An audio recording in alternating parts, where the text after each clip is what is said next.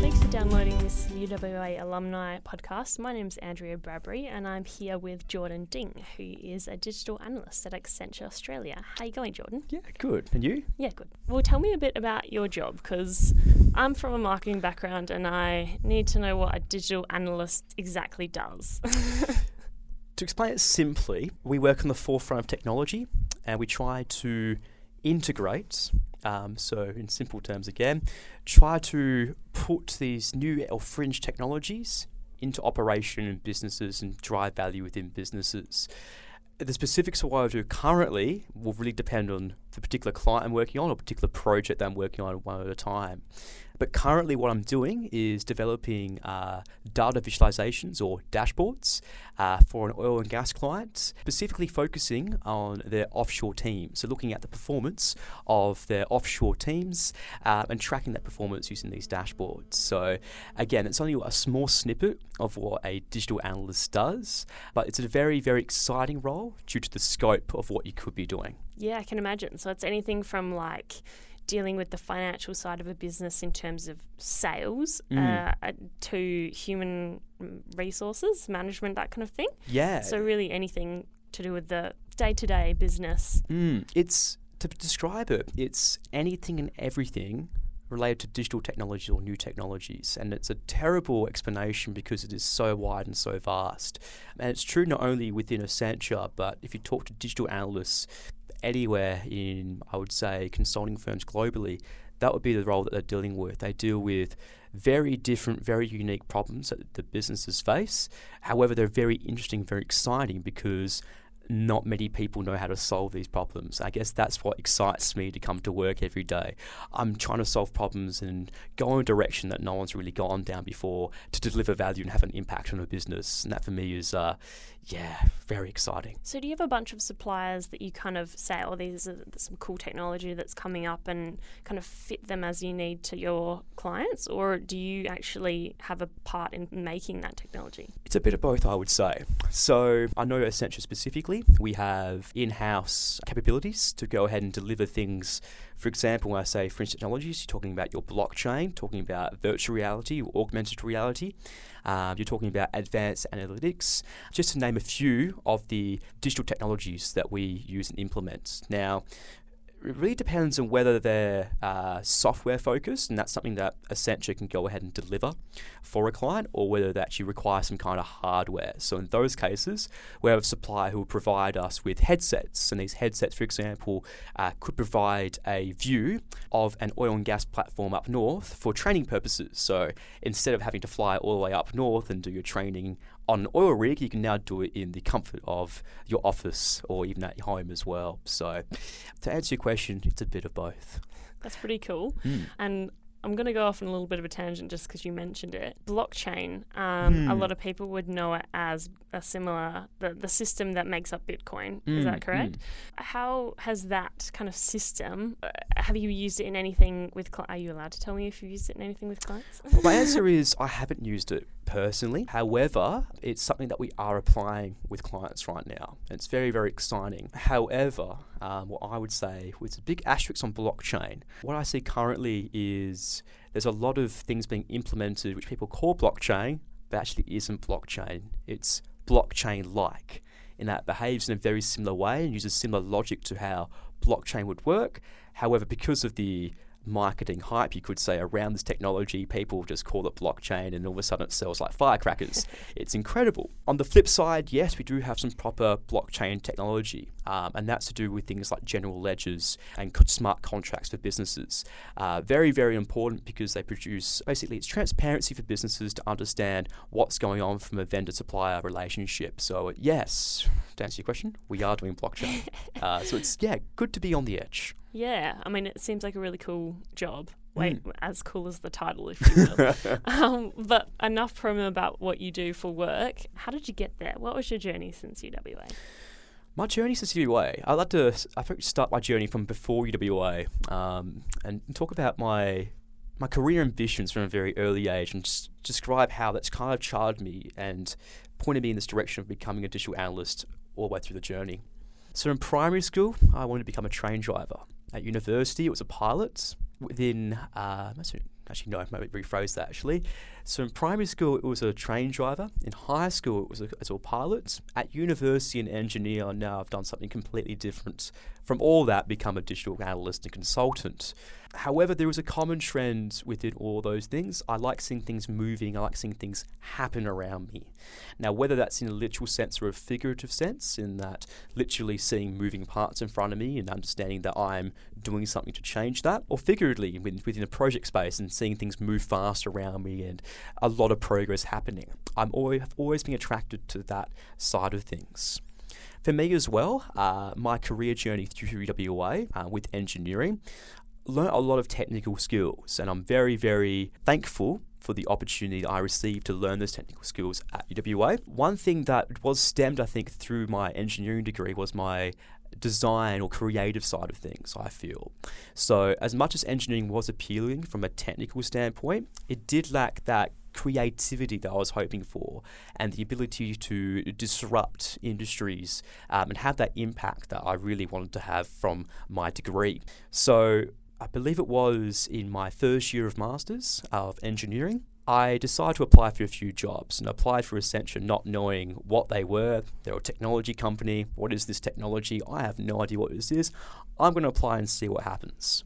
Now, I wasn't set on working for Accenture. I had my doubts for about a year and a half, 2 years going through. A lot of time to question, a lot of thoughts going through my head. Was this the right decision that I made? Was I going to be happy in this position, and was I going to be learning the right things to be happy in the future as well?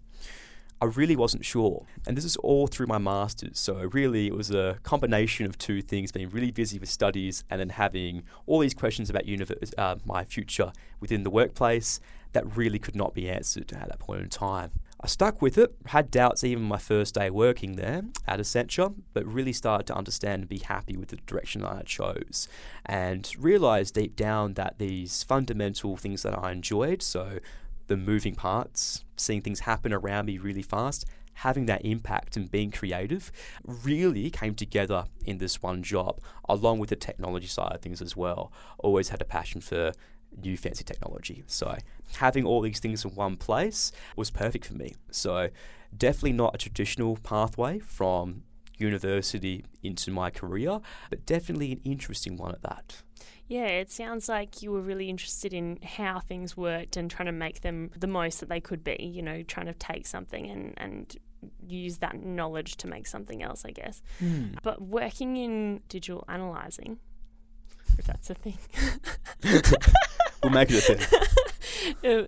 Being a digital analyst, I guess, is your journey common? Does that kind of background, is it more just the curiosity that makes you a good digital analyst? I think curiosity is a big part, and my recommendation is that for anyone that wants to work in these new technologies, you need to have some underlying passion in these technologies. It's not an easy industry to work in. A lot of people don't know what's going on. It takes a lot of time to convince people, to help them to understand what's going on, and that can be quite frustrating at times. However, if you're a person who's committed to seeing something through from concept all the way through to execution and seeing the whole entire journey and being a part of the whole entire journey, then definitely it's something that, I would recommend you to pursue in the future. You kind of mentioned it as you were finishing up there, but what advice would you give to a first year student? I guess it's kind of tricky for you because it's not something that you studied in, but is there some kind of advice that you would give to people who might be interested in all the cool stuff you just mentioned, but like you mentioned, not entirely sure if it's right for them, what the possibilities could be? There's a couple of pieces of advice I'd like to bond together. The first is to make the most of the opportunities provided to you. The second is to do what you're passionate about. And the third is to keep pushing at a technical standpoint for as long as you can, because it will be worth it one day. So from an opportunity standpoint, I would say that I could have done better. I did do pretty well from the opportunities provided to me, but I could have done better. So, for example, I didn't go on exchange to university. It's one of the regrets that I've always had coming out of university. But with that being said, was part of social sports, was part of multiple committees on university, and also in terms of the opportunities as well, making a lot of friends and building that network from university as well. So that's one side of things. The second side of things would be to pursue your passion. And a lot of people have told me this from an experience standpoint. It's only been now in industry and realizing that yes, this is definitely what you want to be doing. Doing something you're passionate about makes you happy and keeps you going from a day-to-day basis. A lot of people, specifically I would say within the realm of business, which of course is where I am at the moment, are very motivated by money and really want to strive for that dollar sign at the end of their salary. Now, as much as that's really important, really for me at the end of the day, it's all about what you're passionate about. Money will come later on. If you're passionate about something and want to make something happen, that will come later on. The third piece of advice is probably the most controversial from every student standpoint. Why would I want to be as technical as possible? Because it's the toughest thing I can do. The simple answer is it's character building to some degree, I would say. It's character building because you go through a lot of challenges, you understand how to deal with those challenges, and you become better as a consequence of that as well. It's also a lot easier to learn these technical skill sets when you're much younger, through high school, through university, as opposed to going back later on. I'm not saying it's impossible, and some people will tell you it's impossible. If you're passionate about it and have enough passion to do it, you can always go back and do something that's very, very technical. But as with age and getting older and having more responsibilities around you, it's so much harder to learn these technical skill sets and really make the jump into these technical industries where you can make such a big impact with what you're working on. So it's just to be specific about technical knowledge, do you mean your engineering knowledge, your skills in university? It could be anything. Like coding knowledge? Yeah. For me specifically, it would be those things. However, I think the advice applies to anyone going through university. Anyone who's considering both A, going to university in the first place, or B, pursuing postgraduate studies in the future, I would say. There is nothing wrong with to keep pushing. And the advice I was given when I was going through university is to, yes, keep pushing. It may be hard on the odd day. However, at the end of it, you'll see the rewards come back to you in the future. It's very hard to see that sometimes when you're in the moment and being pummeled by all these assignments and all the other difficulties that life has. However, when you do get there, the reward is definitely worth all the effort. Yeah, I think at the gym they call it active recovery. I've always kind of seen that as like studying is like your active recovery between your career jumps, I guess. You did mention, though, you were on a heap of societies. I'm going to say heap in a different way. You did mention, though, that you were on a few university societies. Do you want to talk about those? Yeah, so I was a part of 2 university societies. The first one was the UWA Young Engineers. So I joined them in first year and stayed with them for about 4 years until I realised that probably wasn't best for me to be part of an engineering society, given that I didn't want to do engineering anymore. So parted ways with that society. However, again, the people I met in that society, I would say, definitely helped shape the direction that I went in, both with university and beyond that as well. The second society I was part of was the UWA Consulting Society. And I joined this after being part of the Young Engineers. And I found that within the society, coming from a very technical background, to be specific, from an engineering and physics background, to be working or being in a committee with people from a majority of a business background was very eye-opening. You started to realise the way that engineers thought and communicated with each other was very different to the way that your typical business student, at least at that point in time, communicated as well. So I'd say the fundamentals of me being able to translate between both technical and business were really seated in both doing my studies within engineering, a very mathematical and very logically centric degree, but at the same time talking to people in business and understanding the critical things that need to happen in order for certain ideas to be successful as well. So those were the societies I was part of, and those are the, I guess, the impacts they've had on me from that experience. Yeah, that's interesting. And I guess you did mention that a very important part about being part of societies is just making friends. Have you found that any of them have been, run into at work or part of your future networks? Yeah, so I'm only, I would say, quite fresh in terms of coming out of university. I've only been out of work for about a year or two. So in terms of the network side of things, it would be difficult to judge as to the network I have and how successful I've been in creating that network through friends at university. But from a friend standpoint, definitely keep in contact with as many people as I can from university.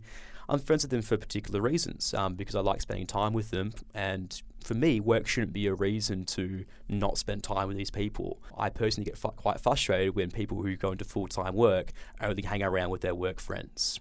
It's almost like the 4 or 5 years or however long you spent at university, you've kind of thrown away the friendship group from there and all that experience you've had there to the work environment. And I understand that you need to keep developing, keep looking to, new environments. But sometimes those older environments, you're in that place where you had these friends for a particular reason. So, yeah, I've definitely kept in contact with them because I love spending time with them. Yeah, I think that's really important. And do you get the UniView magazine? I do, yeah. Yeah, I get it too. And I opened the front cover only because it had a guy with YouTube on it, and he was quite good looking, to be fair. But what I get from reading that is that, the people that you're surrounded with, while they might just be your other mates today or tomorrow, UWA graduates actually take on the world. Like, this guy was some head of YouTube, and although they might just be our friends right now, that who knows who they might be later on. Not that you should only care because of that, but this is pretty cool, I think. So yeah, I think it's important to kind of make genuine friendships with people. Definitely, uni, which sounds like that's what you did. Well, fingers crossed. Yeah. Well, thanks for chatting to us today, Jordan. I know I've learned a lot about what it takes to be an analyst. It's a completely different field to what I know. But Jordan's going to be hanging out with us at the Career Cafe for recent graduates on the 5th of April. If you want to have a chat to him, then come and join us. Thanks for listening. Thanks. Thank you for downloading today's podcast. Hope you enjoyed it. At UWA, we help connect alumni with each other in our university through regular events on campus across Australia and the globe. To ensure you don't miss out on events near you, make sure your contact details are up to date and follow UWA alumni on Facebook, Twitter and Instagram.